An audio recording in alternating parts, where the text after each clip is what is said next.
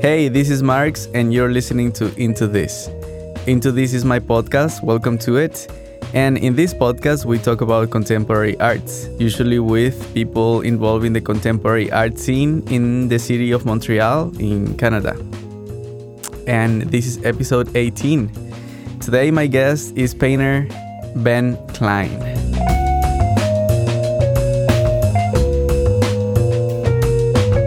I had the chance to talk to Ben right before he moved to New York City. And talking about moving, I am moving too. And this is probably the last intro that I record in this studio. And it's a little bit emotional, to be honest. It took a while to get it up and running, and it's all full of acoustic foam. And I put a lot of effort into making it sound a little bit, better than it was at the very beginning without any foam. And I mean, it feels good. It feels like it's a step up for sure for us, for me and my girlfriend, to move to the new apartment. It's a little bit bigger and it's nicer in general. But still, I've never moved in Montreal since I got here almost 9 years ago. But it's definitely for the best. This apartment, it felt since a long time ago like it's a student type of living. And yeah, I guess at some point you need to move on from that, right? Even though the rent is cheap. So I catch Ben before he moved to New York City. At the time when we talked, he had an exhibition himself. He was showing at Gallery PFO, that is Pierre-François Ouellette. And that gallery is on Rachel, right in front of La Banquise, for better reference. It's a great gallery. And he was showing there when we had the chance to talk. We talk about that show. We talk about how he was initiated in the world of art, which is a very interesting story because it's not a straight line with him. So that's a very interesting thing. And we also talk about his experiences working in galleries and how that has impacted his career as an artist as well.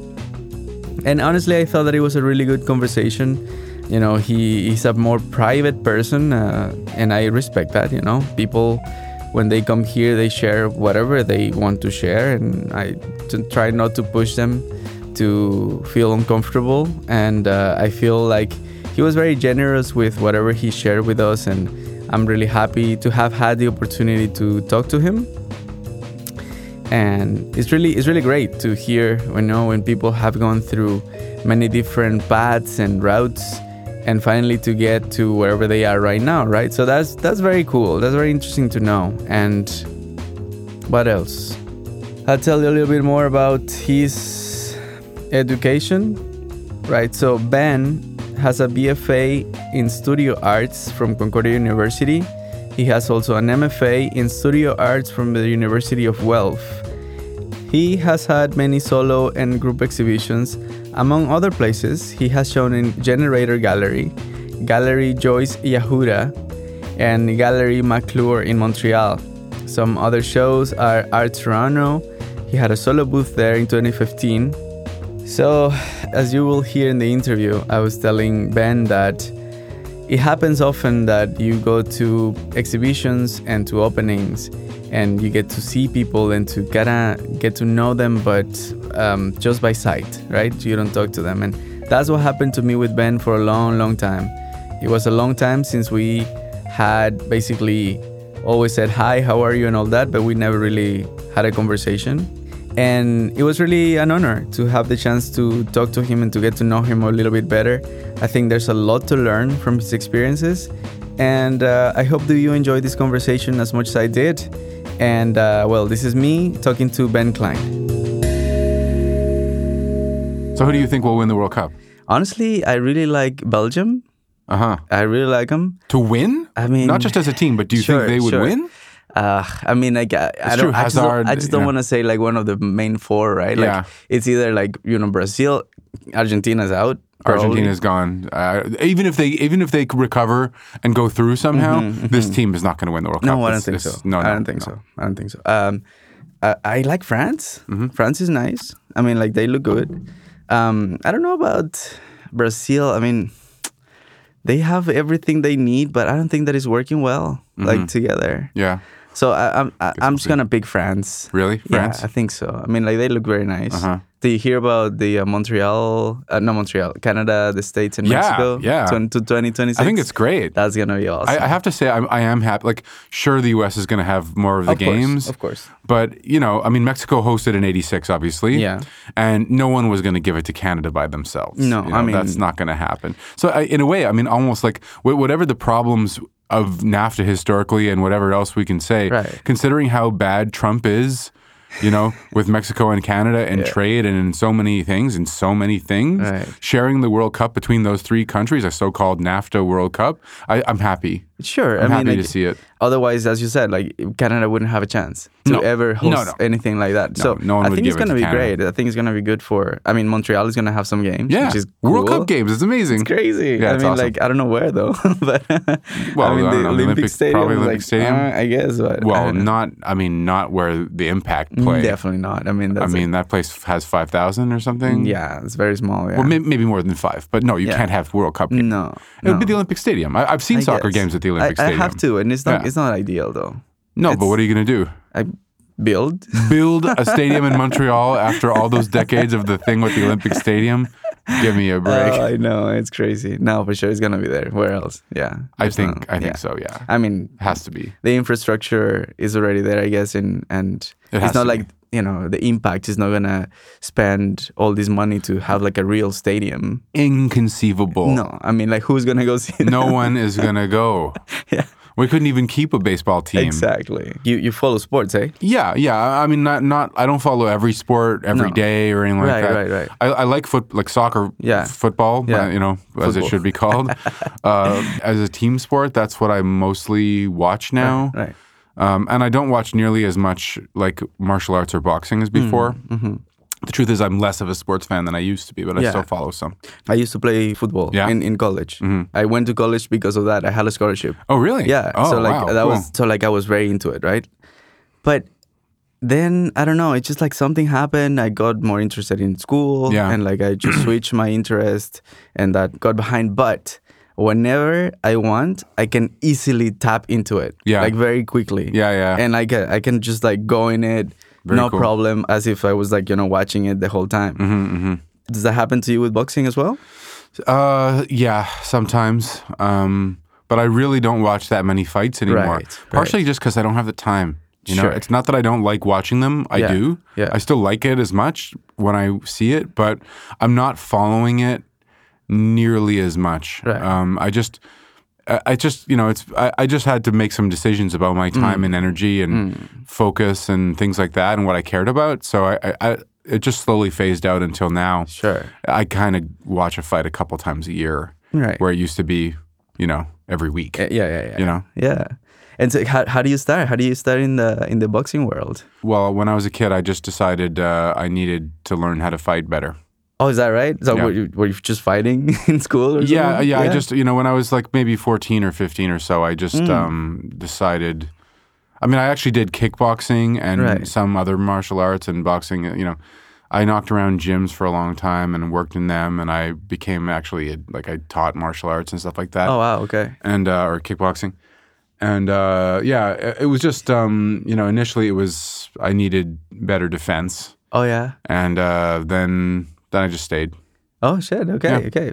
That's one of the rite of passages in my life that I never really went through. Like the fighting in like school or something like that, like some like scrubs or something like that. Never. Only in the soccer field, but it's not the same, right? I mean, like, that your team has your back. Yeah. And then you can like exchange like one punch maybe, and then everybody's gonna come like rushing. And that's not a fight, you know what I mean? Yeah. Well, it's a brawl, but it's a brawl, but not it's maybe not a the same. really serious fight, like when it's like 1-to-1. Yeah. No, it's different. I feel like, I don't know if it's a natural human thing to like kind of like feel that drive of like, saying like what would happen if I would fight. I think it's normal. I think so. But when I see something like that happens, I inevitably think that is like so intimate.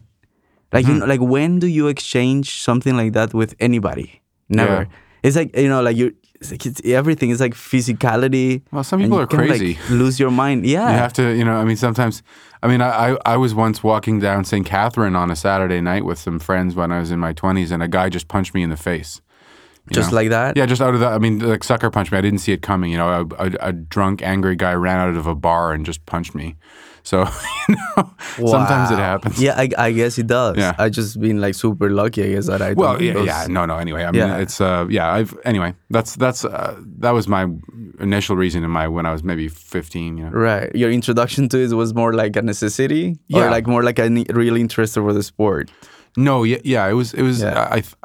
I was just looking at it in necessity terms. Oh, really? Wow. Yeah, I mean, I really wanted to get better at doing that kind of thing, and put myself in a sort of real context of it, not sort of traditional karate or that sort of thing where it's, of course it's a very physical discipline. It's wonderful. It's great in a lot of ways. There's community. It's very good for many reasons, but it's not full contact. Sure. It's not like the real full contact type of stuff. That's what I wanted to do because if you're scared of getting beat up, then that's what you want. Yeah. You're totally right. Yeah. That's the thing. Like, if you're really scared of like getting punched in the face, then you have to get a punch in the face and see what's that, and then you get past that, right? Yeah. And that applies to freaking everything, I guess. Yeah, absolutely. Exposure therapy.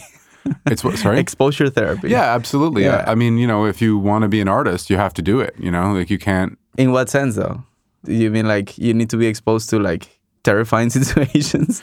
Well, I mean, depends. I mean, if we're still talking about like fighting or martial arts, I mean, for me, like, I had, I had in a number of contexts, incidents had happened where I was hurt and I didn't want that I wanted to be more in control. I wanted to have the ability to fight back, against anybody who would attack me. Definitely. So I just made it very quick. I had a few friends. I had a couple friends who were who were more advanced in martial arts, various kinds of things. And I had done a bit of judo. And I just decided, okay, like this is gonna be my thing. I'm gonna use my time for this. And for a few years, that was what I mostly cared about. And I got, to do it seriously.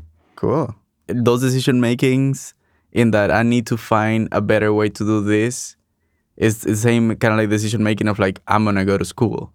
To learn how to be an artist or like to paint or like to do, all that stuff. So I was preparing for the interview and I saw that you went to school for literature first. Yeah, I did go to Concordia. I mean, I don't mean this as harshly as it sounds. Right.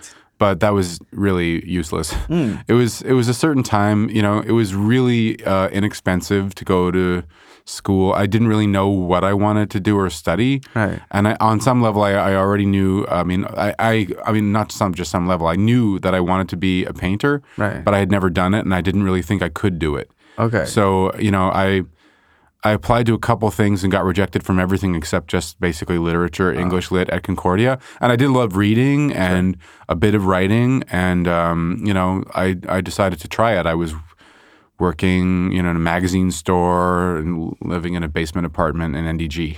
Right. But, it was really affordable and just, I had friends going to the same program, like going to Concordia. And it was just a different time, and I just thought, So I did do that, but it was not. It's not that meaningful. It's like, there's a way to enter the academia world. Yeah. Yeah. I mean, like that's always a thing, right? Like you enter in something, then you switch. Like I saw that a lot when I went to college. Yeah, absolutely. Yeah. I mean, I didn't take it that seriously. Right. I mean, when I did my English leavings exam, like this is what everyone has to do to get out of Concordia, I failed because whoever marked me, I was a little flippant in the way I answered the silly questions that they asked. I mean, I did so grammatically, right? But I had slightly fewer than the amount of words you were supposed to have, and they didn't like my answers. So they actually failed me, and I had to go back and take it again before they allowed me to graduate. I mean, I got to admit, I wasn't being too serious. Sure. I passed my classes, and I read most of the books I was supposed to read. Yeah. But I really just had jobs and things outside of school. It was really, I was a bit aimless at that time. Right. When you said that you knew you wanted to be a painter. Mm-hmm. Like, is there any background to that? Like, how do you know? Yeah, it's just a funny thing. I mean, the real truth is that here's the really short version. I as a kid, I drew a lot, and I was known as a sort of artistic type. Yeah. Okay. And I really stopped doing any art drawing at all when I was around 14. When I started getting more interested in martial arts and boxing, it was just sort of wiped away. Mm. As one of the things that I guess I sort of associated with being sensitive and vulnerable and not working for me. And so I stopped doing it. And I really didn't even, within a few years, I didn't even really remember that was me. And then a weird thing happened where I was 19 and I suddenly started to dawn on me that it was very important to me to draw again and to make artwork, even though I wasn't involved with it at all and hadn't been for a while, hadn't studied it, thought I would probably be terrible at it. Yeah. And and then it took me a long time to actually try it. I mean, right. it took me a very long time, like over 5 years. Right. But I thought about it all the time, and I knew people who did it, and I was sort of in awe of them. Like people who could really draw well or make beautiful paintings of all different kinds, sculptures, etc. Photography too. I mean, right. and I did try. I mean, this is a bit embarrassing, but I did try a tiny bit of photography purely on my own. Sure. Because I assumed it would be easier than painting well in a very naive kind of way.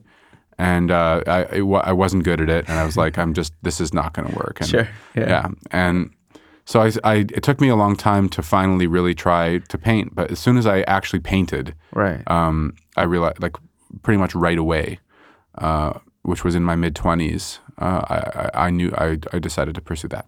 That's very cool. It's like what we were talking about before with me and sports. Mm-hmm. That like you know that is there. Mm-hmm. It's recessive in your background, and whenever you go back at it, you can easily take it back. It wasn't easy at all for me. No, it was really hard. It wasn't easy. It didn't come to me that easily in some respects at all. I see. Okay. I just became immediately aware. I mean, I could do it somewhat, right.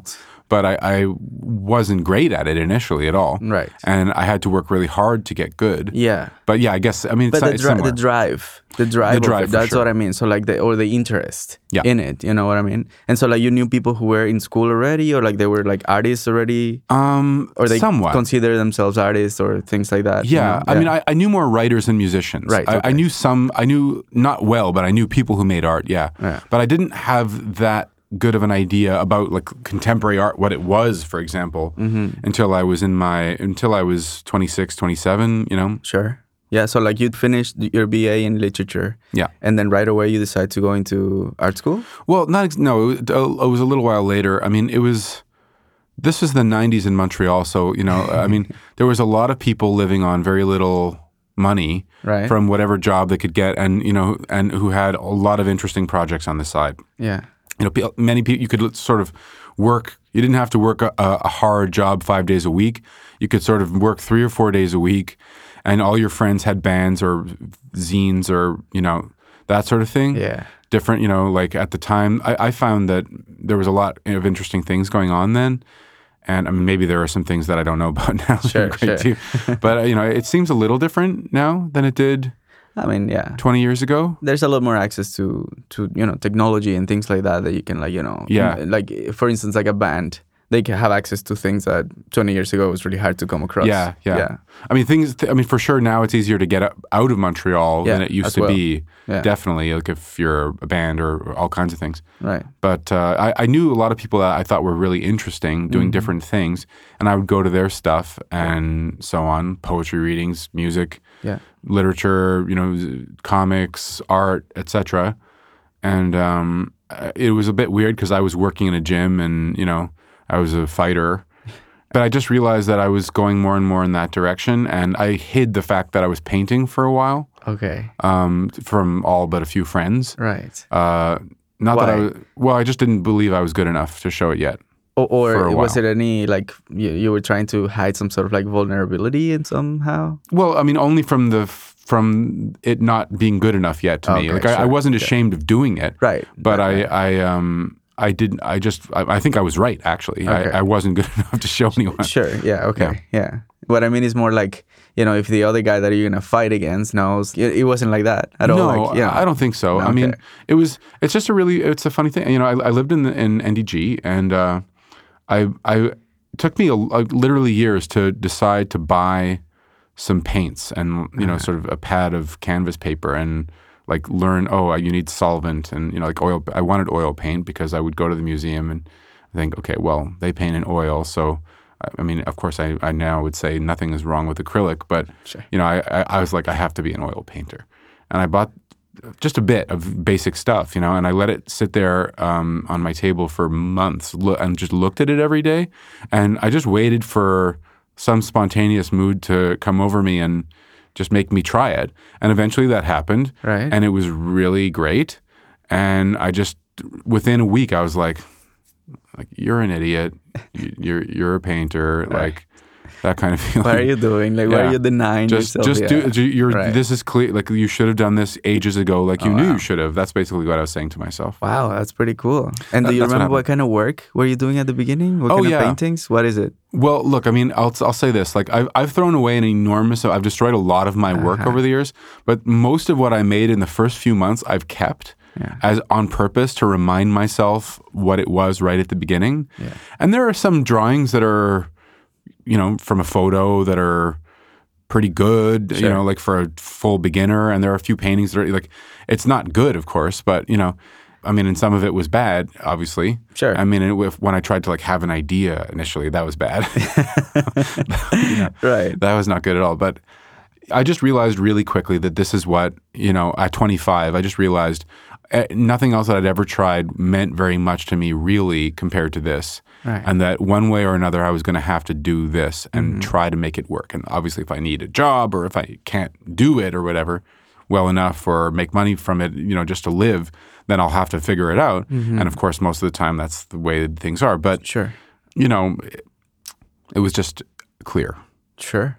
Whenever undergrads ask me about advice for grad school, I really always say you need to take some time off after your BA. For sure. Bachelor's to experiment and experience other things and Definitely. see if that's what you really want to do. Yeah. Because you just jump into something and then you don't know. You don't know. And so for you, it sounds like there was a huge period of real, development of this thing brewing on you and then finally came out. Yeah, I think that's right. Yeah. Yeah. And then after you went to school. When you when you started to paint, that's when you decided, okay, I'm going to go to school. Yeah. Well, what happened was I initially applied to Dawson College because it was free art lessons, and their fine arts program is really good. I mean, most of the people are 18 or so, and I was 25. But I worked at night at the gym, and it was free art lessons during the day. So I applied pretty quickly, and I got in. I did the live drawing test, and I did, and then I went there, and then I just realized, it was really, and as good as it was, because it is very good, that I was too old to be there. I was 3 or 4 years too old to be there at all. I was 7 years older than everybody. But how do you mean it? In that you were more mature than everybody else? Things that were not really interesting?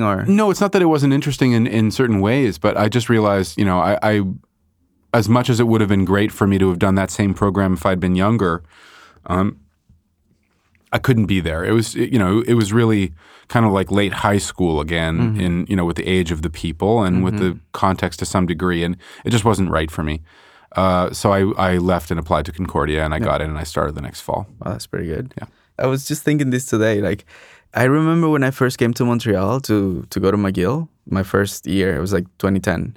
And I remember that being such a revolutionary time that I was dealing with moving countries and moving all this. If I would be to start today, school, it would be such a different... Really? Yeah, well, yeah. I mean, I think with all the experience, now that I have and all this, I think I would enjoy it more, kind of, what I mean? Yeah. And so, I feel like that happens. I mean, when you're a little bit more mature and all that, you can go into things knowing that maybe it's what is right for you. That's maybe, true. Yeah. Yeah, that's true. Yeah. I mean, I'll be honest and say that I've always regretted it, and I still do. Really? Not starting sooner. Okay. Oh, I sure. mean, I really do regret not starting sooner. Okay. For all sorts of reasons. It would have been better if I had started before I was 25 years old. I mean, I should have. All the kids who were in the fine arts class with me for that's period of a few months. They were 17, 18. Many of them caught up to me in Concordia a couple years later, like, I mean, and had gotten really good training at an appropriate age, 18, at Dawson. It's a great thing to do if you want to be a painter, those sorts of things. I've been a little more unorthodox in my path than, in a way, and I sometimes just feel like a bit more orthodoxy of trajectory would have been good. But I mean, maybe that's silly of me. I don't know. Do you feel that you were in disadvantage somehow, like against? I don't want to complain. I'm not. I don't mean. No. I don't mean it like that. But me, I mean like just just in your experience of like going through school at that age. Like, was that? Yeah. Well, at Concordia, it was a normal age. I guess I was 26 when I was starting, which was a little older than the average first year, but many people were going back to school. There were people my age, people older than me. That wasn't unusual there. Okay, sure. I mean, I felt that I was starting late in a certain way, in the sense that not that I was starting school late, but I had never made, like I was brand new to doing these things, and if I had a few years already of practice, it would have been for sure beneficial in a few senses. Right. Definitely. Right. Yeah. But I can't change that, and so regretting it too much is a waste of time. Sure.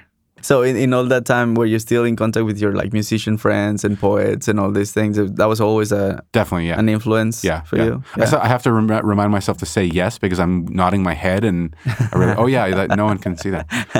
Yeah, in fact, I still am. Like, right, exactly. That's often. I mean, I still have many of the friends that I knew at that time, and a lot of the writers and so on. I mean, I'm still in frequent contact with. We're still friends. Yeah. So Concordia. So you finished that. Yeah, I graduated my studio arts BFA in 2005. Right. And at the end of that, you felt, okay, so now I got the training. I guess, yeah. What happened after? Well, what happened literally was that in my final year of undergrad, I took big leaps forward in my work. And I was seen as a good, sort of diligent, always working hard kind of art student up until near the end, but not particularly special or anything like that. Okay. And then near to the end, I developed more of my own style and started to get some recognition for it, just, at a very low kind of level. And I did get offered no solo shows, but a whole bunch of group shows. And I was in two-person shows in 2005. I was in a two-person show at a gallery that was only open for about 2 years called La Fabrique. But it was a really interesting gallery. And the people who ran it were cool, smart people. And, they gave me this chance. And the Gazette reviewed that show, and there was a big picture of my painting. And, there was about a year where it seemed like maybe I was on the right track. Right. But I didn't really know how any of those opportunities had happened. And I didn't really know how to get more if it stopped. And after about a year, like where there was 4 or 5, I was in a few shows, all of a sudden there was no more, and I just didn't know what to do at all. Right. And it just fell away completely. Yeah. And I made a few applications to a few things, and as well as to grad school, because I thought I was supposed to do an MFA. Right. And I got rejected from everything. Okay. And I didn't know what to do at all. And at that point, I was sharing a studio with a few artist friends, and one of them, his name is Ufuk Giray. And actually, he was runner-up in the RBC painting competition a few years ago. Sure. And will now be moving to Halifax. Okay. He was working for Pierre Trahan and Anne-Marie Crépin, who originally owned a gallery on Green, at Green Avenue. And he got me hired there to work in the gallery. Yeah.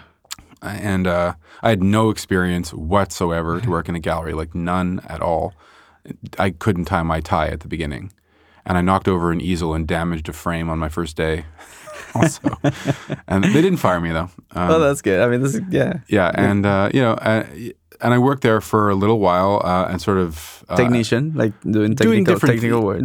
Different kinds of things. I'm not even sure if I had if I can say I did any specific thing for the first period. Yeah. Ufuk left to go back to Europe for a while, and it was just there, and it was my job. It was paying, my studio rent and my, et cetera. And I really wanted to work hard at it and get better at it to reward my employers for, what was for me at that time a really good you know, I mean, I didn't like a lot of the work we were showing, frankly, at that time, but I wanted to do everything I could to help this situation. And little bit by little bit, I kind of got control of it. And eventually I became the director. I proposed a new project, and I became the director of Division Gallery. Right. Which opened in April 2008 in the Belgo building. Initially, it was, you know, much smaller than it is That is now. So wait, so like you were in Green Avenue.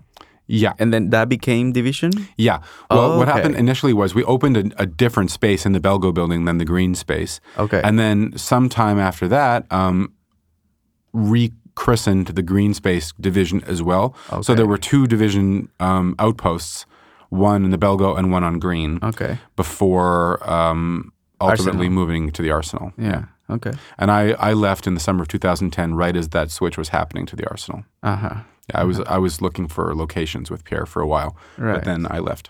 You left. You decided to leave. Yeah, well, that's a bit of a complicated story, but sure. at any rate, you know, the simple version is I left in the summer of 2010, and you know, yeah. Okay, so you start in the gallery as a whatever, doing everything. How does that go to become the director of the gallery? I don't know. Yeah, that's pretty. I mean, can you?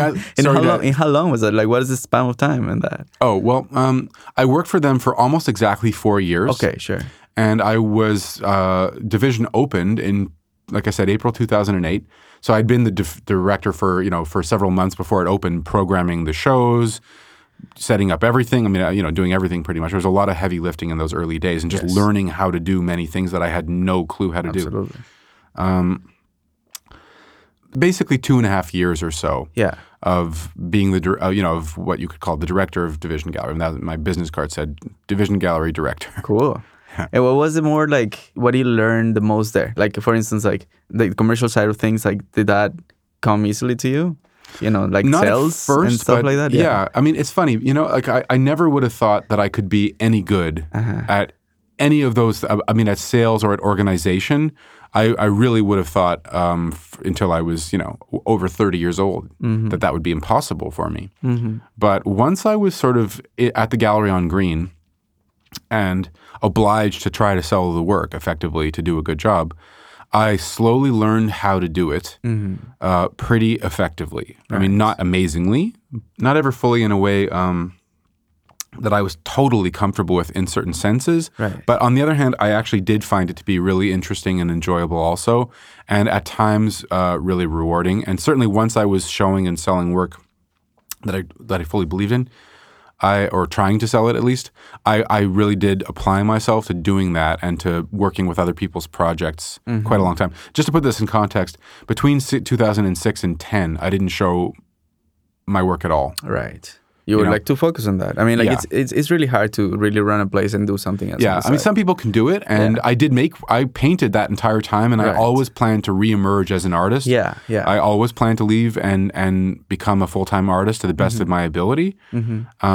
But as much as I wanted to make good work while I was working full-time and to be able to have exhibitions, and I did make some, and I actually did book a show, a group show at Joyce Yehuda, and get into the RBC competition with work that I made while I was working 6 days a week at the gallery. Right. In 2010, you were one of the finalists. Is that right? Yeah, that's right. Yeah, exactly. Yeah. But from 2006 to 10, it took me a while. There would be months where I couldn't paint, basically. Yeah. And then I would get back, and I'd have to not start from scratch, but sort of reboot it, and it went up and rhythm. Down. Yeah, exactly. Was it like a big operation in the gallery? It was like a small team, so that you had to do a lot.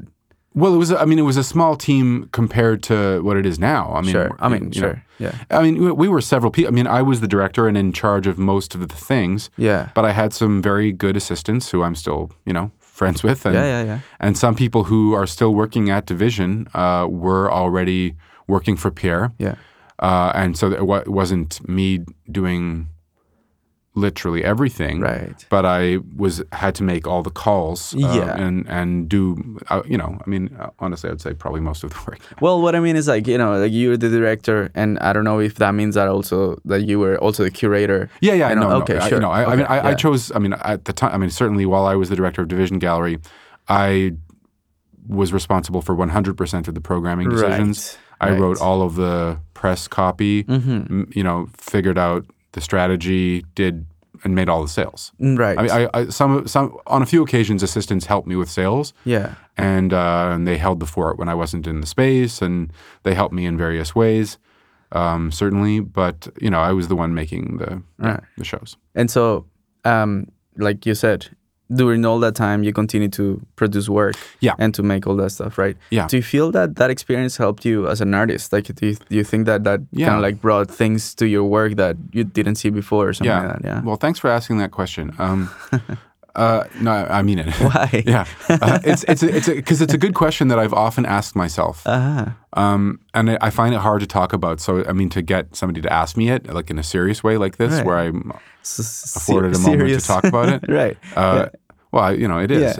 If somebody asks me that over a drink in a bar, maybe I'll give a short, flippant answer. Yeah. If you ask me now, with the microphone, I appreciate that. It's a bit more serious, and it can give me a minute to think about it. I mean, I think that it did.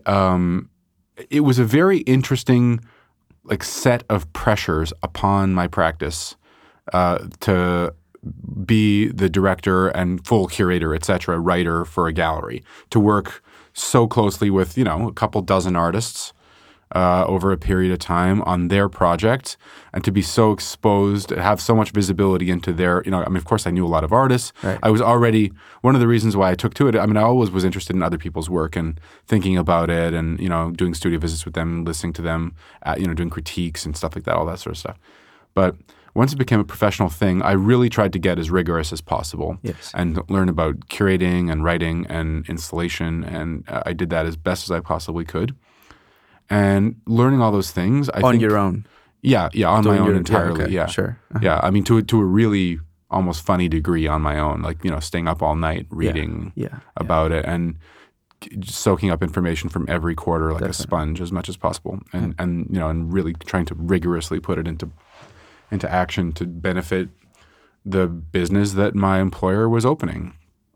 I named the gallery also. It really was my thing, but obviously it was their resources and their desire that made it happen. So it never would have happened without them, and it couldn't have been only me on my own in that way at all. Okay. No, but you push it forward. I mean, you were the one person, like the one catalyst doing it. Yeah, I think that is undeniable. Yes, yeah. I was the catalyst in every way, and the idea person for for its existence and for all of the early things. Sure. Yeah, the size and scale that it has attained, I would have to admit, at the same time, has gone beyond the scope of what I initially planned. For certain. Yeah. Yeah, I mean that sounds like a lot of work. I mean, honestly, it was. Yeah. It was a lot of work. Throughout your BFA at Concordia and all that, did that ever was like an idea in your mind? Like maybe I like to curate shows. I like to think about it. No, never. No, never. Like I said, no, never, not at all. I mean, I was really interested in. I was really impressed by the people who would do that, or even just people who planned artist parties and got people together. And in a way where people would look at each other's work, and that kind of artist community meant a lot to me. Yeah. I really liked it a lot, but I participated in the sense that I would go, and anyone who wanted my view, or I helped people move their stuff, that sort of stuff. But I never was the one to organize shows or to be the leader on projects in that way. And slowly I found that I could do it once I worked for Pierre and Anne-Marie. Yeah. And at that point, I decided if I'm going to do it at all, I better do it really, really well, and with as much energy as possible. Right. And I just accepted that would cost my own practice something for a time. But the deal I made with myself was that I would, no matter what, without fail, go back to being a full-time artist at some point when the time was right. And my intention was always to do an MFA in 2011, which is in fact what I ended up doing. Right. That sounds pretty well planned. Also, I can't say that it was genuinely well planned, but it turned out reasonably well. Right. Yeah. Then you moved to Guelph. Yeah, I did my MFA in Guelph, Ontario. Right. Yeah. How's that?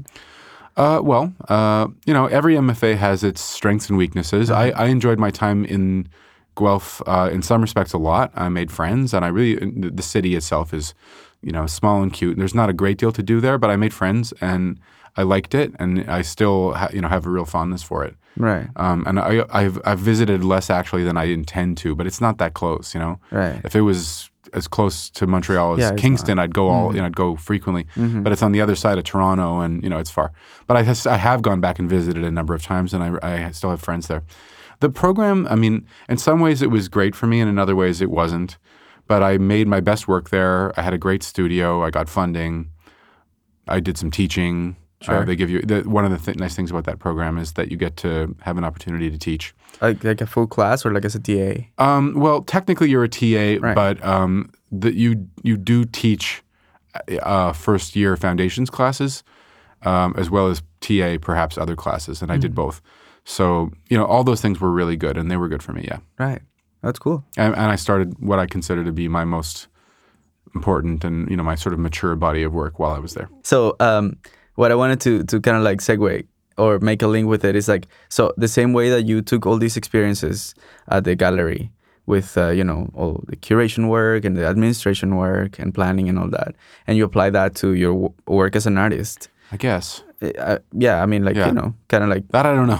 Well, I mean, inevitably that happens, no? I mean, like, I guess, like, all your experiences really change your... No, you don't think so? Well, what I had in mind was that looking at other people's practices so close up and with so much seriousness, and desire to help them, that impacted me in certain ways. Yeah. But I'm not even sure how exactly. I just know it did. I just tried to absorb as much information as I could. Sometimes it might be like, oh, this is how this person organizes their palette, and that would stick in my mind, or what paint does somebody use, or how do they install their work in the studio to look at it for themselves. Those things could have an impact on me. Other things too, and of course the work itself, and just spending time with artists. I mean, these were all really good things. I don't know that being a curator, administrator, writer, etc., directly informs my paintings. I'm not saying it doesn't. I just don't see exactly how it does. Right. Okay. But then with those experiences moving forward to the MFA, did that help a little bit? In the MFA? In the MFA program and like maybe like in no. crits? No? Look, I would say, well, the thing was that I wanted, I made a kind of work in that MFA that was, for some reason, it was seen as somehow troublesome to at least some people. Okay. It was a kind of a weird sort of style that not everybody liked. I was a good student academically. I did well there with my, sort of academic assignments and with my responsibilities and all that kind of stuff. I don't think there was ever any issues about that. That went well. My experience in the gallery, but also in other things too, that was never a problem. It did help me, I suppose, to stay organized and keep on top of assignments and things like that. Yeah. I'd been writing professionally for a while. So when I went back to do academic writing, which I'd always taken an interest in also, that was not hard for me. No. Yeah. The way in which any of those things inform making art, I don't know. Yeah. Sometimes when you go to the job market, when you are like out in the real world and then you go back to school, like there's so many disconnects, but also there are some things that you can use. As like your the skills that you learned and all that, like organizing yourself, your time, and all these things, like it's yes, those things, like definitely, like you can like transfer them, absolutely from one side to the other. And so when I asked you before, and I don't know if we deviated from the conversation, and I asked you like from the beginning, what kind of paintings were you making even before going to school, like when you decided to like start painting, like was that any similar to the work that you are normally producing, or not at all? It was like very different. Yeah. I think the simple answer is there has always been some similarity, some continuity. I've tried painting. I sort of taught myself, sometimes in secret even, to do stuff technically. Right. It took me a while. Instruction was always very loose in any kind of technical or methodological areas, anywhere where I've been. So I sort of picked it up and at times got rigorous, to learn how to do certain things better that I knew I needed to do to do what I wanted in art, to be good enough to do it at all, Right.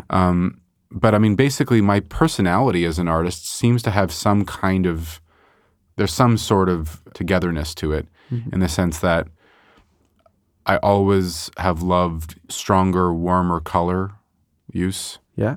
I mean, I use a lot of blue too, but sort of, I would say a warm and kind of strong palette, right. More towards, I mean, I guess maybe I would even say I'm a colorist as a painter, Yeah. And that has been the case since day one. Right. I was always very comfortable with color, and that I think was probably the thing that stood out if anybody looked at my work from the beginning, and it's never changed. Right. So that color as, in a way, the primary expressive vehicle has been my main thing all along, and it could change one day, but I think it probably won't. And there's other things too, perhaps, but that mainly, that definitely color. Nice. Nice. And when you talk to other people and other artists about your work, what is the one thing that you always get asked about your paintings? Because I can ask you these things, but maybe that'll be like a thing that it's like already like, oh, it's an old news for me, like. Well, you should ask whatever you want, of course. Yeah, sure, definitely. But I mean, I want to know because I do have some ideas of how to approach your work, but I just want to know like if there's anything that it's really like. Yeah, people always go there, Well, look, I mean, since I started, I started what I call it's not even really official, but it's what I call, for convenience at least, my Bugs paintings. Right, exactly. Started in 2012, and ever since that point, I mean, I've always gotten questions like sort of confused, baffled, and even angry sounding questions about my work even before that. Like, why do you do this? Why do you have to do this? Because I think I seem to create a bit of a disconnect where people, I think I'm I hope, and I have to say, I think I'm a rational, normal person, and I come off that way, and I'm not particularly out there in my behavior normally. Right. Not that there's anything wrong with that, and sometimes I might be even, but not. No, you always seem very generally. collected. I'm pretty calm and very collected. I guess. Yeah. So people are a little surprised when they see my paintings. Yeah. I think that they assume like that I would make kind of calm, abstract paintings or something like that, and then they see very colorful and weird figurative paintings. Right. That's very interesting because like in my case though, when I saw your work, to me, it was a little bit different experience because I've always seen you, and this is a thing that happens always, like you see a lot of people in shows and you cross them and all, but you don't get to really talk to them, right? And that was kind of like what happened to me with you for a while. It was like we were saying like, hey, how's it going? But never really got to really know each other. Yeah. And so we talked about chemistry. Chemistry, exactly. or like, for instance, like I knew that you were a boxer and all those things. So like that kind of like informed my kind of like idea of you. And then when I saw your work, that was a disconnect, you see? Sure. And so I get it. Yeah. That was, but that was a great thing. I really liked it. Cool. And it was like, it's like, okay, there's a lot here, like there's a lot going in here.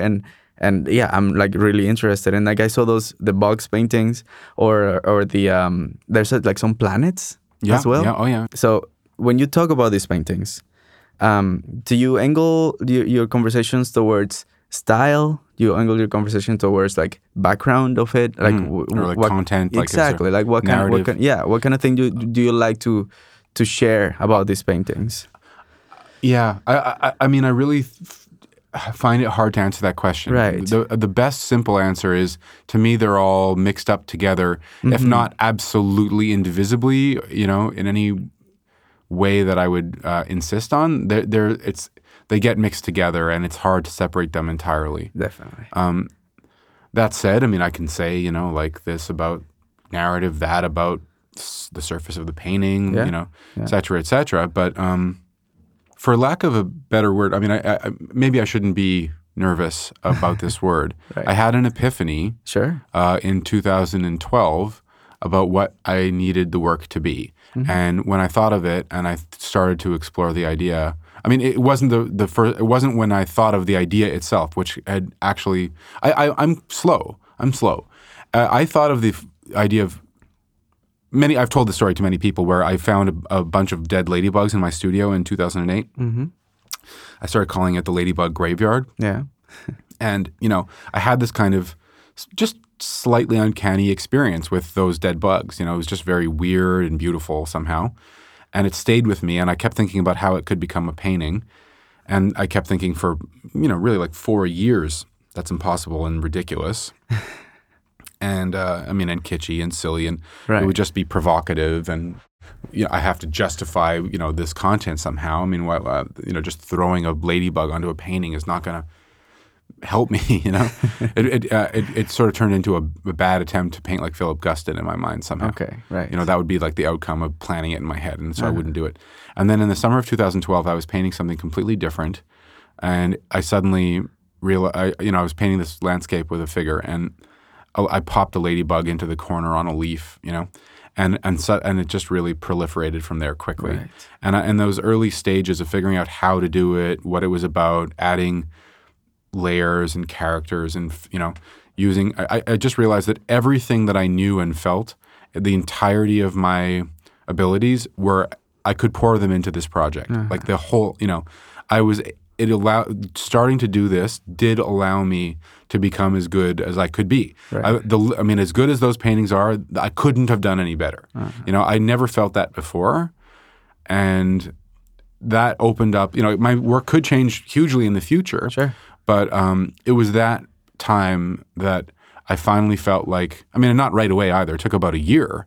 But by 2013 and certainly 14, I was really moving along, and I knew I had a very strong feeling of, I guess simply put, just sort of confidence and sort of delight in doing it. Yeah. Even more than that, in fact. There's spiritual elements, and there's really esoteric elements. Oh, for sure. I think you can tell. I was reading actually a review that I really liked about your work, the last show that you had. Oh, yeah. The recent review, do you mean? The recent review. By Tamer El-Sheikh? Yeah, it's wonderful. Yeah. It's really nice. I really like it. When he talks about the hands printed on the glass. Yeah, apparently there's kids who go up and do that. Because, those paintings are very... Say it. Say it. Yeah. Well, I don't want to say childlike, because it's not like that. But I want to say there's that feeling of naiveness and all these things that it draws you to the painting and finding these characters. And there, it's like a definitely fable. Yeah. And so you can kind of make stories about these characters and all, but there's also a very strong. You can tell that there's maybe a lot of philosophy behind it, or a lot of esotericism, like you said before. Yeah, and I can feel that. I hope all of those things are true and more. I honestly think I wouldn't be saying it. I honestly think that those paintings are Thanks. and also the I don't know if you encounter this too. Maybe completely wrong, and you correct me. But there's also a feeling and a sense of a mix between the figuration of it, there's some characters in it, but there's a lot of also abstraction in it too, and which I feel like that it's a very interesting contrast within the same painting. You see, I don't know if I'm completely wrong. No, you're of course right. Right. I have to maybe spend a moment to dwell on that, the dichotomy between so-called abstraction and figuration and its exploration is not my main goal or intention or something that I dwell on, a lot. I've digested that for so long as a norm of contemporary painting. Yeah. Really, or of modern art, that I have no problem with that being a kind of a primary subject or strategy of making a painting. Yeah. But it's not mine, to go, what I want to do is balance figuration and abstraction and find my own precise nuance of how to do so. I want to use all the tools of figurative and abstract art as best as I can use them to create something else. Mm-hmm. Yeah, it comes through. At least I believe so. Thanks. I hope so. For sure. Yeah. And so you're planning to continue for a while with the bugs? Yeah, well, I'm not, I guess, really painting the bugs anymore exactly, but it's a series of, it's an ongoing, I don't even always use the word series, it's kind of a convenience. I would say that the world that I'm creating is something that is ongoing. I don't know when, sometimes it seems to sort of phase out, and I do side projects or different kinds of, I try. I'm always willing to totally reinvent. Right. I don't want to continue something for any reason other than because it is necessary to do it. I have an urgent idea of something that needs to be made. Right. I can't make work in series via an ideology of series. Yeah. Or because of any commercial pressures, for example, anything like that. I would not do that. I wanted to actually segue into that side of the commercial thing. Mm-hmm. So when does it become representation for you? When a gallery wants to represent you, when did that happen for you? Oh, well, Joyce Yehuda offered me full representation in March of 2014. Right. And, I got back in September 2013, and I had studio visits slowly over that fall and winter. And then, right as spring was arriving, there was various galleries that were talking about doing a group show with me. And Joyce said she really believed in the work and wanted to represent me and give me a solo show. Right. So that was when that happened. And then, as you probably realized, Joyce closed at the end of 2016. Yeah. And after that, you have been on your own? Yeah, well, I'm not represented by a gallery fully since that time, right. But I have shown my work a few times, and I'm currently showing at Pierre-François Ouellette, which is fantastic. It is great. And, it's been great working with them. They're fantastic gallery, great people, and I'm also going to have a show with them at their space in Toronto in October. Oh, that's great. Congrats. Yeah, thanks. Yeah. So, say you start to be represented and all that. If you tap into something, do you feel like it's a really bad thing to say, oh, this is being, bought by collectors and like followed by interested people? No, I don't think it's a bad thing that collectors buy the work that you made in your own total honesty. It's a good thing. No, but what I mean is continue to make that. That's always a thing that it's not an easy conversation with artists. Like, of course that you don't want to change your work at all, ever, for any other reason than what you said before. Yeah. True interest in the work. Right. What that you're making. Yeah. But you also need to pay the rent. Yeah. Well, yeah. I mean, if you look, I would put it like this. I think that it's a mistake to think that you can become a real artist by being a professional. Mm-hmm. I think you should become a professional by being a real artist. And what that means to me is that you always make the work that is most honest. That doesn't mean you can't listen to other people, or that if somebody tells you to keep working in a certain mode for a period of time that they're necessarily wrong. But if you know that if an artist knows that to continue a certain project would really only be about a market demand and it's not exciting and there's nothing for them to explore there and they do it, then they have ceased to be a real artist in this definition. And they are just professionals. And I don't want to be that. Right. Of course I would look, I don't see but conversely, any artist, any real artist who makes a good living, who makes any living at all, up to a really good living from their work, I don't have a problem with it at all. I mean, on the contrary, I think that's great. That's great, yeah. Yeah. We live in the real world, and there's nothing wrong with doing well. Right. I mean, obviously, at the expense of somebody else, or in a really, like a way that's like not honest or good. Even if you happen to be a good artist, like if you go around hurting people all the time to somehow, take their opportunities, or if you're competitive to a point where you're really aggressive about it. I mean, these things are not so great either, of course. But if you are honestly doing well with your honest work, what's the problem? I see no problem with it at all. No, absolutely not. I mean, it's a good thing. The ideal situation is that whatever you are making, as you said before, whatever your real aspiration as an artist is to make this work, and that's going to be interesting for people, that would be the ideal situation. Exactly, right? Which it happens sometimes. Yeah. And it's hard. It's very hard. But that's the risk that you have to take if you want to be a real artist. Right. So like the risk that you need to take is that you may not be able to make a living out of your art.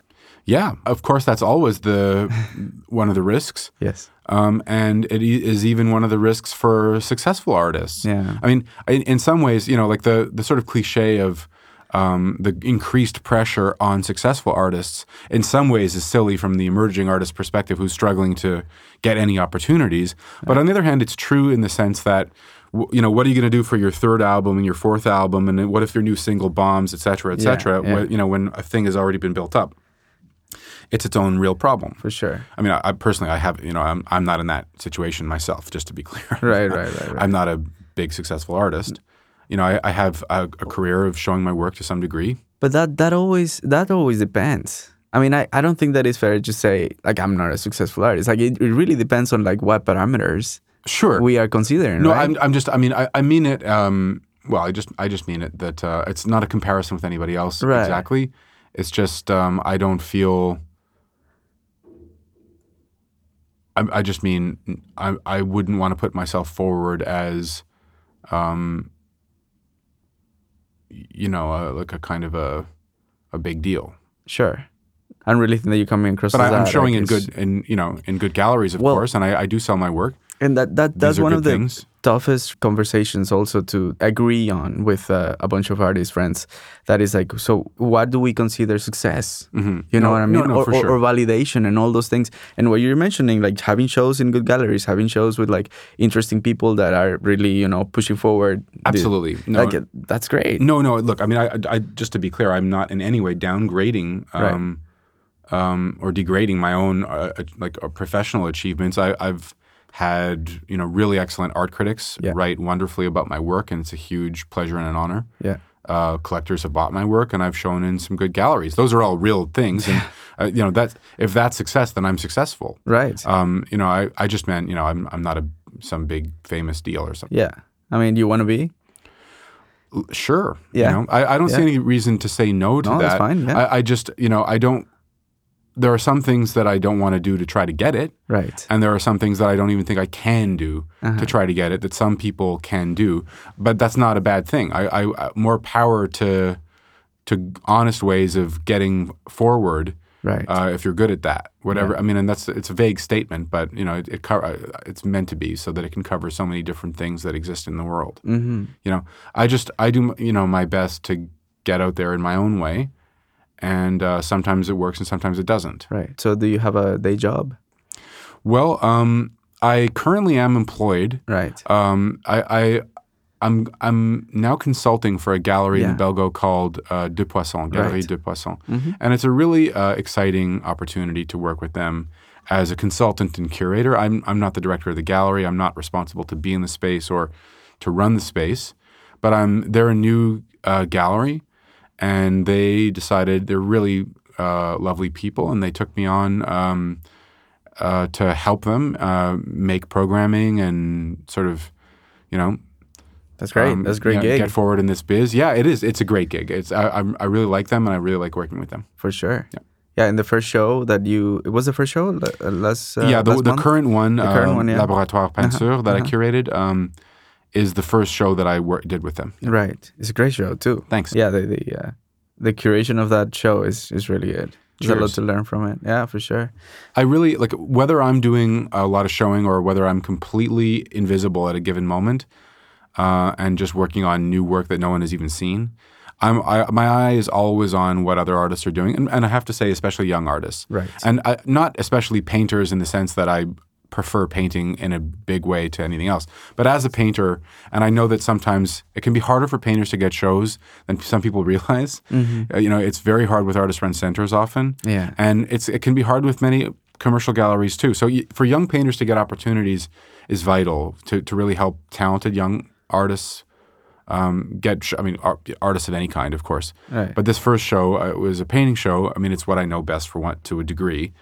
But it all came together and seemed to fit that it would be that. And they were all people whose work I'd seen in various studios or ways or that kind of thing. And I just put it all together in my head, and now there's the show. It worked. For instance, when you're planning a show like that, do you have one specific idea of what the show you want it to be, or it comes together once that all the work is there? It's somewhere in between, I think. Yeah. I could have, with Laboratoire Peinture, I mean, the space is beautiful, but it's not huge. No. And I thought, I could make it easier on myself and keep the number of artists lower and keep it a little bit easier to make coherent. But I wanted there to be an experimental and challenging vibe. It's called Laboratoire Peinture. Yeah. I mean, it's a painting lab. So in a way, it's me experimenting by putting artists together who I was pretty sure they were going to work together, but I wanted it to be not 100% sure. Right. I wanted there to be some vibe of an edge. Frankly, yes. Right. I mean, I wanted it to be a bit edgy. Yeah. And I wanted it to be serious. I wanted to create a conversation between but maximal also. So there's 6 painters, each with a few pieces. Yeah. In a relatively small space, but still to curate it and install it in a clear, coherent way where there was enough space between the works and so on, and things were rationally put up in a way that their own proposals could be clear, and Right. Does that make sense? Yeah, absolutely. Yeah. I like the idea of the experiment. I really, really like that because it's a commercial gallery, and you don't see that often. You don't see a lot of risks often in commercial galleries. Yeah. And, putting front to front, like 3 artists on one side and 3 artists on the other side, that is a risk. Yeah. And, it's... I hope so. I mean, I thought it would be. I mean, thanks. No, I truly believe so. Yeah. I mean, yeah, for sure. And, there's always that thing of the personal aspect of it. I knew a bunch of them, most of them. Of course. And so I really love their work too. So it's very, it's great to see it all together and how it works. But, so what I wanted to say is that it's very multifaceted, your career, which... Yes. Yeah, I mean, as curator. And I'm not a nuclear physicist and a painter and, or anything like that. No, sure. But I mean, no, but within, even just within the arts, people make careers on one thing, usually. And so it's, again, probably very personal, but I really enjoy, the spreading a little bit out of your, thing. Sure. Thanks, just to also explore, you know what I mean? Well, I would say this, a lot of times, and I do mean this to be an encouragement to anybody who cares to think about it also, by the way. A lot of times the authorities will say, keep your brand pure. You should only be one thing, or you shouldn't confuse people, Don't curate and make work yourself, et cetera, et cetera. And there can be times when there are contradictions or conflicts of interest that are not good or even right. But on the other hand, doing more than one thing, if you're interested, you don't have to do more than one thing. No. If all you want to do is make your own work as an artist, or you're a curator and that's it, there's nothing wrong with that, clearly, of course, just to be clear. However, if any person is intrigued to try other things, not to do it out of the fear that it would impact your career, I think is a mistake. Yeah. Yeah. I will always follow my impulses to do other kinds of projects. Yeah. I mean, now I'm working with De Poisson, and I think it's a great thing, hopefully for everybody. Yeah. But I curated a show at Antoine Tascaran in the summer of 2017. Yeah. I curated a show after I left Division in 2011 at Galerie Sasse, which is closed now, Frédéric Lougry's gallery, who now operates Art Souterrain. Mm-hmm. He got me to curate a show, and I've done a bunch of others. I curated a show at Lillian Rodriguez of Laura Findley's work. Mm-hmm. I also did a pop-up in 2013 at a space in Griffintown. Right. With 6 artists. I was only there for a few weeks, but we had a fantastic, in this giant warehouse-like space that used to be a club of some kind, like some sort of dance club, I think. Yeah. So ideally I would curate a show from time to time no matter what, and I also write some criticism and reviews as well. Right. And I like doing those things. I mean, sometimes I need to do less, and right now I think I'm going to concentrate more on my own practice to some degree, aside from helping De Poisson as much as possible. I know that now you're moving to New York. Is that right? Yeah, that's right. Are you going to continue to work with them? Yeah, at distance? Yeah, I am. Okay. Yeah, it's we've decided to continue this relationship of being their consultant, and we can handle most things as anybody does. Phone, email, etc. It's not complicated. Yeah. And it also gives me an opportunity to visit Montreal, maybe even once a month. Yeah. To come in and help them with certain things. Yeah. Which I wanted to do anyway. I mean, I don't just because I'm moving to New York. I'm a dual citizen, Canada, U.S. Right. And my wife's American. Yeah. So, going there sort of makes a lot of sense for a number of reasons for us. Right. But coming here frequently also makes a lot of sense for me. Right. Is it permanent though? I don't know. You don't know yet. Okay. It's hard to. Well, I mean, it's short-term permanent in that we're going to be living there full time. For probably at least a couple years. Right. Then again, maybe not. Okay. I really don't know. I mean, I've always loved New York and felt good there, and I have friends there, and I don't have a gallery or anything set up exactly. Right. But everything is going smoothly so far. That's great. And I'll go there and get a studio. Where are you going to live? We're living in Bushwick. We already got our apartment. Okay, yeah, okay. My wife's already there. Yeah, okay. Yeah, in That's Brooklyn. cool. Yeah. That's It's a great neighborhood. It's fun there. Yeah, for sure. Yeah. And so it's basically moving to New York and try to be an artist there. Yeah. That's awesome. It's a place to be. Yeah, in many ways it is. I mean, but I'll be honest, like I've partially always been troubled, if not annoyed, by the idea that you have to be in a certain place to be something. I think you can be in Montreal or anywhere, and make as good work. Sure. And maybe even get the same opportunities if you're but it's of course it's a little harder. If you want to be in galleries that are in London or New York and you're not in London or New York, it's harder to get into those galleries. Yeah. That's for sure. But there are people who live in other places, even who never lived in those places, who get in and do well. Yeah, I mean, So I don't think you need to leave Montreal, but on the other hand, going somewhere like New York is good too. Well, for sure. I mean, and it has advantages. Definitely. Yeah. So your dual citizenship, it's because you were born in the States, is that right? Yeah, I was born in Chicago. Right. Yeah. And then you grew up there or in Montreal? No, I mostly grew up in Montreal. Montreal? I mean, I'm a Montrealer, and I speak French, and I love it here. I consider myself definitely. I'm a Montrealer more than I am. And, like a Canadian or an American or anything like that. Montreal. I'm a citizen of both those countries, which I'm really happy about. And I'm, it's a really weird time in the U.S., clearly, with the Trump administration. I was going to say. Yeah, no, I mean, Jesus. I mean, like right now it's. No, but they need more people like you guys because you're bringing all the you're bringing all the Canadian. You bring all the Canadian thing, Yeah, with you. So like I said, I don't even. I consider I really see myself as a Montreal as a city bird, like the city. Yeah. I guess so. I mean, I it's not even like I don't even want to put a specific identity on my nationality or anything like that. I happen to have those two citizenships. I've mostly been in Montreal. I feel grateful to have both those citizenships. Yes. And I'm going to be in the U.S. for a while. Yeah. I have to say, I do see myself as just as American as Canadian. Sure. Okay. But it's a private feeling. Right. I've mostly been in Montreal. Yeah. Which is its own thing, I think. Absolutely. And is a very distinct place. I really love it too. Yeah. Is your wife also an artist? No. I don't know. No. I know. Okay. She's a writer in some, but hasn't been practicing creative writing for a while. Okay. She does other stuff. Okay. Cool. New York has everything for everybody. Absolutely. Yeah. Like that's what I keep saying. Like every time I go, and I go often, like at least once or twice a year, I come back saying I want to live there. It's like I understand. That's exactly what I've been doing for a long time. Yeah. Yeah. I mean, honestly, like just Bushwick. It's bustling. It's just there's so much stuff going on. Right. I mean, it's really amazing. Right. I've lived in Mile End for 15 years, and I'm from NDG. Yeah. And I love both Mile End and NDG and a number of other places in Montreal and Montreal generally. And there's lots of stuff going on, but the level is just cranked up in New York compared to I've spent time in New York and in Toronto and Chicago and Montreal. I showed work in Los Angeles in January, February, which was wonderful, and the temperature there in January, it's kind of amazing.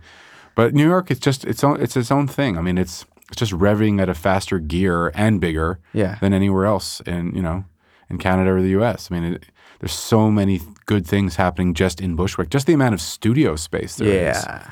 Just the amount of artists of every kind who are doing something there. Yeah. I mean, obviously, Midtown is ludicrously expensive, and even Brooklyn is more so than Montreal. But it's not so hard as some people might think. No? Okay. I mean, it's not so impossible. Well, I mean, that's the thing that you hear all the time, like Manhattan or Manhattan, it's crazy. I mean, there are even there are said to be pockets of affordable there, and of course, if you have rent control or something like that. Yeah, but if you want to live in the Lower East Side now, it's very different than it even was 20 years ago, much less 30, 40 years ago. It's very expensive. Yeah, for sure. No, that's great. I mean, I think it's a good move. I think it is too.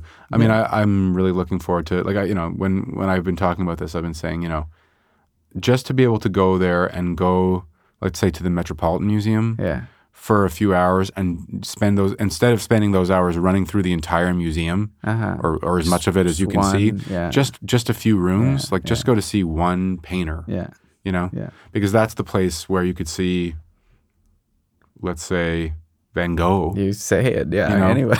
Like in North America, by far the most, Like, I mean, not that there aren't good Van Goghs at the MoMA, but that's not far away either. Sure. So it's great. No, that's amazing. And the fact that it's so close to Montreal is a huge advantage that we have here. Of course. Too. Montreal has a lot of great, unique things about it. And one of those things is its proximity to both Toronto and especially New York, I think. I've had this conversation in the past, and like some people have a different opinion because they say, okay, sure, it's close, and then so what? That you can go maybe, but the connection really happens only if you're really there. You know what I mean? Yeah, some people say that. Like, I don't know. I mean, I've never. The only time I've shown in New York so far is when Joyce did a group show there, a pop-up show some few years ago, and but I have managed to show my work in Germany and England and in Los Angeles twice. Mm-hmm. Look, at the end of the day, if you want to be an artist in and show in a certain place, living there is obviously the best way to show them. Definitely. Yeah. But then again, other people have made it work in places they don't live many, many times, and there are different ways to succeed. So with all the experiences that you have you ever considered opening your own gallery? No. In your space? No? No.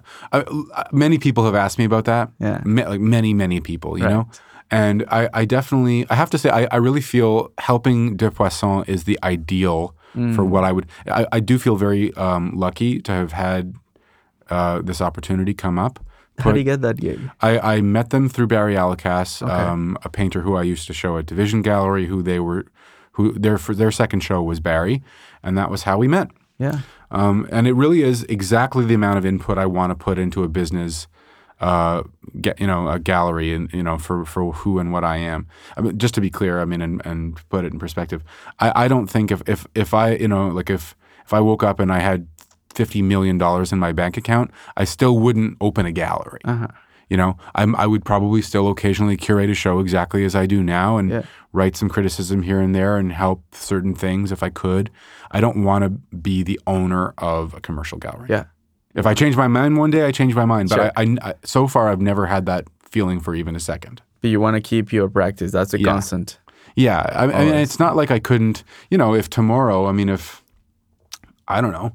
If, I won't say a name, but let's say a very successful artist wanted to open a gallery, and show other people's work, while themselves showing in some other gallery, that represented them. I don't think that's wrong. Mm-hmm. In fact, I think that's great. Mm-hmm. That would be great if Jeff Koons, decided tomorrow, to open a gallery, and it would be like the Koons Gallery, and would be all these good artists, and other people would be the directors, but he would somehow be, directly involved, et cetera, as well.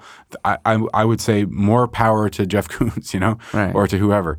I would think that would be great. However, I think it's normal for virtually no artist to ever want to really do that. Definitely. Yeah. No, I agree with that. I mean, why do you want to be involved in the other stuff? Yeah. No, I agree. I mean, sometimes there will be artists who are the directors of galleries, and, that they don't own, and I think that's great. Yeah. If it works for them, and or employees at galleries and so on. Very often, artists need jobs and work in the art world. Yeah. It's good, and it's good visibility into all sorts of things. Like I said, I learned a lot. Yeah. How do you see the project spaces that are like going around in Montreal? What is your opinion of those? Well, the simple answer is I think it's great. Yeah. I'm really very pleased that all of those kinds of things are happening. I've seen a lot of the shows at many of them and been impressed. And I think that whether or not those projects turn into more permanent commercial gallery type situations or not, it's still either way a very good thing to do. Uh-huh. Uh-huh. If somebody can create a project space of that kind and have gallery quality work, especially if they're helping emerging artists get their first opportunities, then it's like a really exciting and potentially vital contribution to the food chain of it all. Yeah. You know? Yeah. Well, that's what I keep thinking. It's like a new rung on the ladder. Exactly. That used to be there. It's great. I think that more and more commercial galleries realize of how important those things are.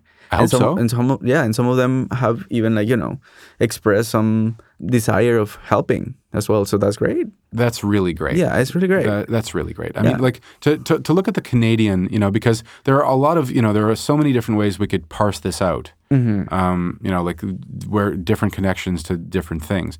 But to just look at Canada, which obviously there's the Canadian art world. Yeah. Yeah, I will say I'm not trying to seek controversy or offend anybody, but I do think that we could stand to renew things a little bit. Uh-huh. There's a lot. I do find that there are good artists. I mean, and not just younger artists who are waiting for their first opportunities, but actually, maybe even more crucially, older artists who are very good, who don't have galleries. Perhaps the gallery they had closed, or they left and didn't get a new one, or in some cases they never had one but deserve to. There's not enough galleries to show the work of all the good artists of every age in Canada. There are good artists who aren't getting the right opportunities, and the market is a little slow sometimes. I mean, it's good up to a point, and everything. An artist can have a great career, mostly or only in Canada. Many artists can, but as much as we can do to create new audience and new clients, frankly, is a very good thing. And that includes, for having been a dealer and helping a gallery out right now, I think the message that we need people who aren't artists, or it could even be artists themselves, who could collect, art, at the lowest prices and so on, yeah. As well as younger potential collectors. Absolutely. And, or people of any age, to buy original work by a serious artist, somebody who's really applying themselves to make something that's good, even at the lowest price or whatnot, is really good and positive. Yeah. And so helping to get those things out there as much as we can in Montreal and Toronto and in smaller places too. I mean, in Canada, big cities like Montreal and Toronto have it good compared to a lot of places where there's good artists living in Guelph or Hamilton or Quebec City or Trois-Rivières, et cetera, Kingston, and sometimes they have to be there for family reasons, for some other reason. What do we do about that? Yeah. No, and we should do something, and the more spaces there are, that's something that we can do. Yeah. One of the things that I see that it's possible, but it's not really been maybe discussed enough or approached enough is normally you think of a collector of art as somebody who has a lot of access to resources. Right. Like somebody that is wealthy. Sure. And at a high level, that tends to be, of course, true. Absolutely. Of course, you have the Herb and Dorothy Vogels of the world also. That's what I mean. Like, that's the kind of, and I don't want to say the word market because it makes it very, cold. Yeah. But, accessing that kind of segment in which, there's, middle-class people who are teachers or, whatever. Sure. And they can maybe not buy a $16,000 painting, but they can probably buy $1,000 painting. Right, exactly. And, I think that there's a lot of missed opportunities from the commercial side of things. 100%. In that, maybe that's not the market that they want to approach. Yeah. And I think that would be a good idea, but that also requires a lot of maybe education and maybe a lot of outreach, right? Which I don't think we do enough outreach. Yeah, that's right. I mean, it's Montreal. I have felt for more than 10 years now, and this is. I mean, I've tried to do this at times directly. Yeah.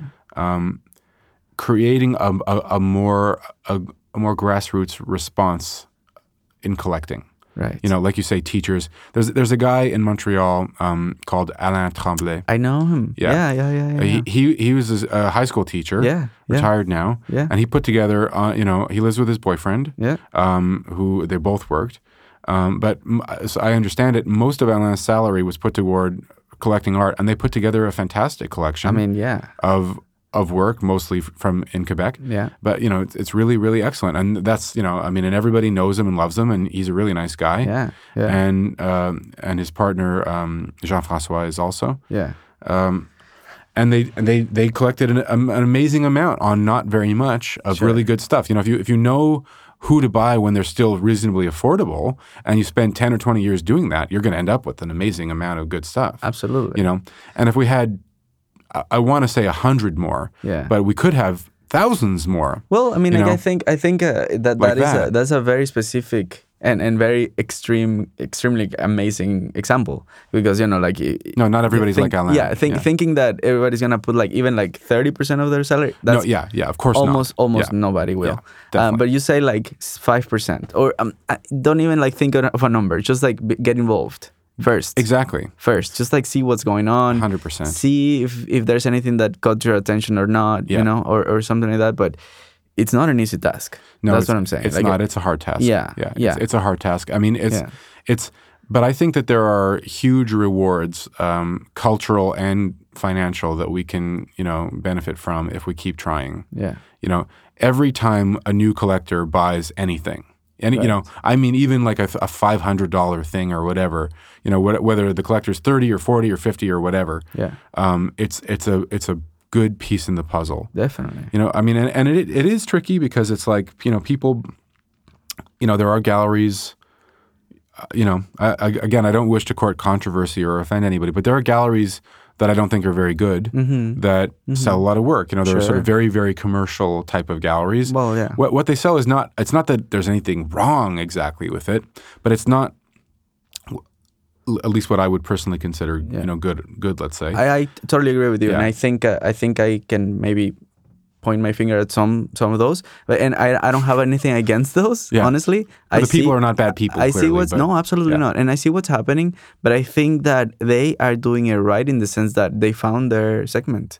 And they're like tapping into it. And like, maybe if somebody would come and say like, hey guys, like there's also this thing. Yeah, absolutely. That may change as well. That's exactly why I have been successful at doing that on a few occasions with people spending a lot of money in that kind of type of art. Yeah. And then realizing in many cases they didn't even know about contemporary art as you and I would think of it. Yeah. And then they eventually, once they realize it, and get to understand it a bit better, they get very excited because they see why it's so much deeper and it's more serious. Absolutely. I think to boil it down, I think of it like this: you have to realize that with more challenging and more difficult works, there is a greater reward to come.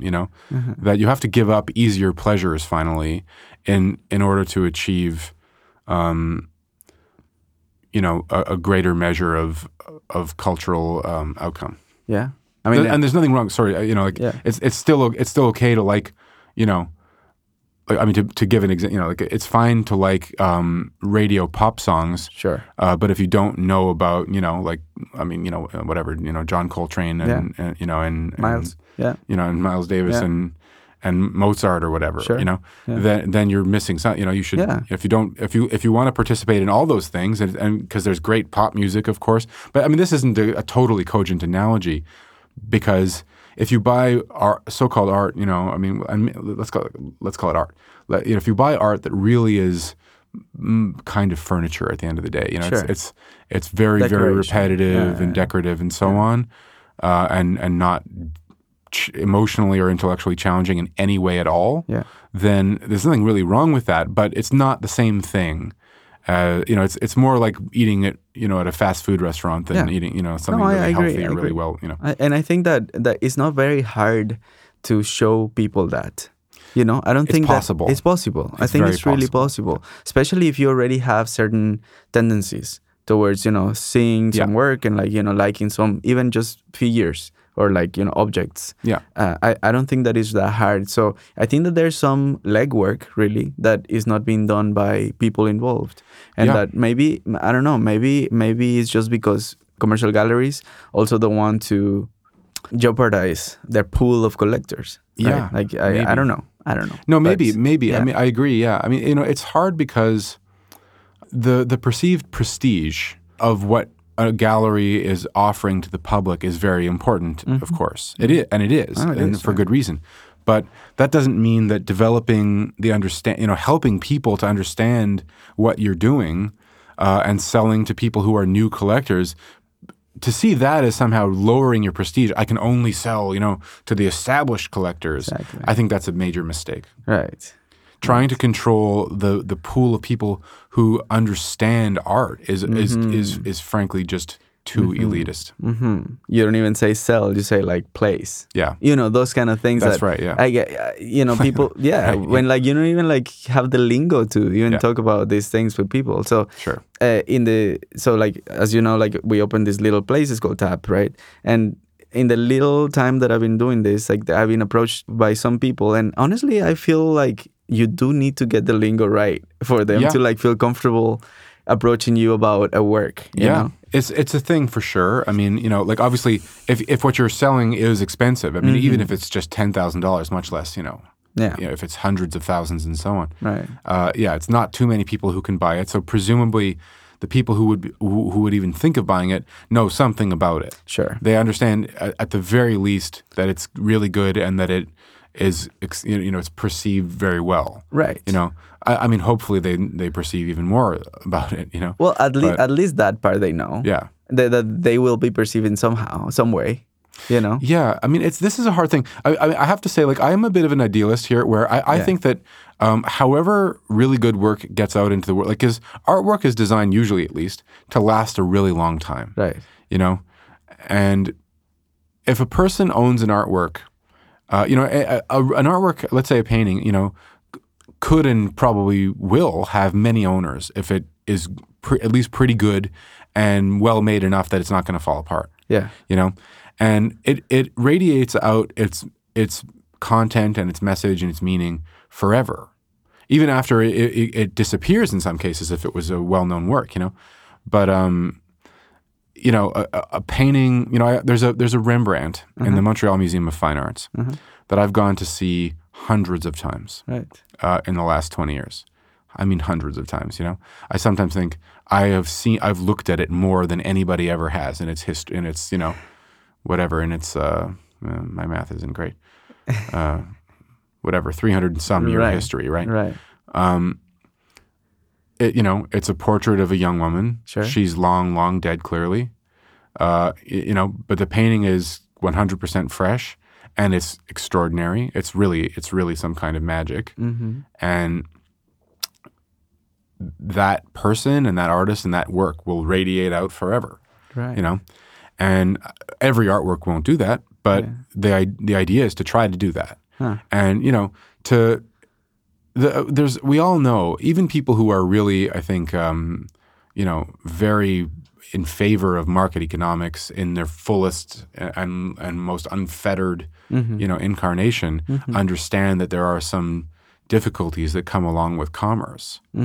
But I think that on the whole, it's a net plus, right. A big net plus to do all of these things. And and we just have to do them with integrity and care more, first of all, about the art, and second of all, about the commerce. That's number one. Yeah. Yeah, definitely. I mean, that's what it's. And then hopefully become successful, and keep trying until we do. Yeah. What is it about that painting that the Rembrandt? Is so hard? Yeah. I mean, I have such an intimate relationship to that painting. I mean, I know all the brushstrokes. Like I remember very clearly when I couldn't understand at all how it was painted, and then when I had some better clue but couldn't really still fathom like the steps to arrive at that. And I don't mean to say I could paint it as well as. Obviously not as well as Rembrandt. Right. But I could paint it. I could paint a painting like that. Yeah. I've figured out how you do it at this point. Right. And my relationship to it is so intense as a result of, in effect, purely visually sort of peeling back the formal layers of the whole thing. And all the while, there's this woman who's there with this incredible expression on her face and in her eyes. That I have this kind of personal relationship to, and you really as with a very realized character in a play or a movie, I mean, like even when it's on the page, like with Shakespeare, let's say, or in a painting like that, I mean, there's this uncanny feeling of the thing that is not alive really is sort of bursting with life. That somehow art has communicated this mind-blowingly. I want to say real, but it's actually not exactly that. It becomes magic real thing, like I said. Well, it becomes real when somebody's feeling it, right? Yeah. I mean, how do you remove that from somebody who can't? Yeah. Like what you feel with that painting, even when you're not even looking at it, it's very real. It's very real. It's provoking something. It is what it is. I mean, on the one hand, it's colored mud smeared onto a cloth. Sure. And on the other hand, it's like a person like we are like carbon and nitrogen and oxygen. Yeah. Like, I mean, well, you and I are alive, and the painting is not in the same sense. It's not a biological entity. Yeah. But it expresses biological entity-ness in several different ways so powerfully that I have been completely captured by it for over 20 years. Right. So to finish, I just wanted to thank you so much for coming Thanks for this invitation. and talking to me, and all the best in New York. Thanks. We'll definitely see each other. For sure. I'll be here once a month. No, for sure. But thanks for talking. Well, thank you. All right.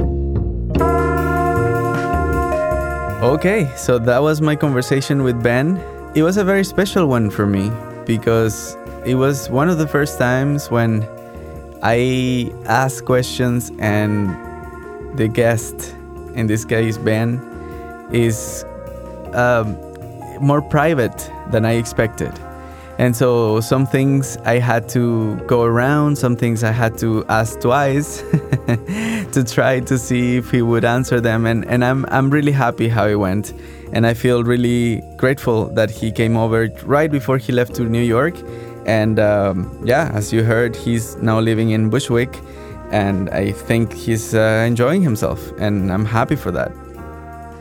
So this show was edited, produced, and hosted by me, Mark Streets-Wilson.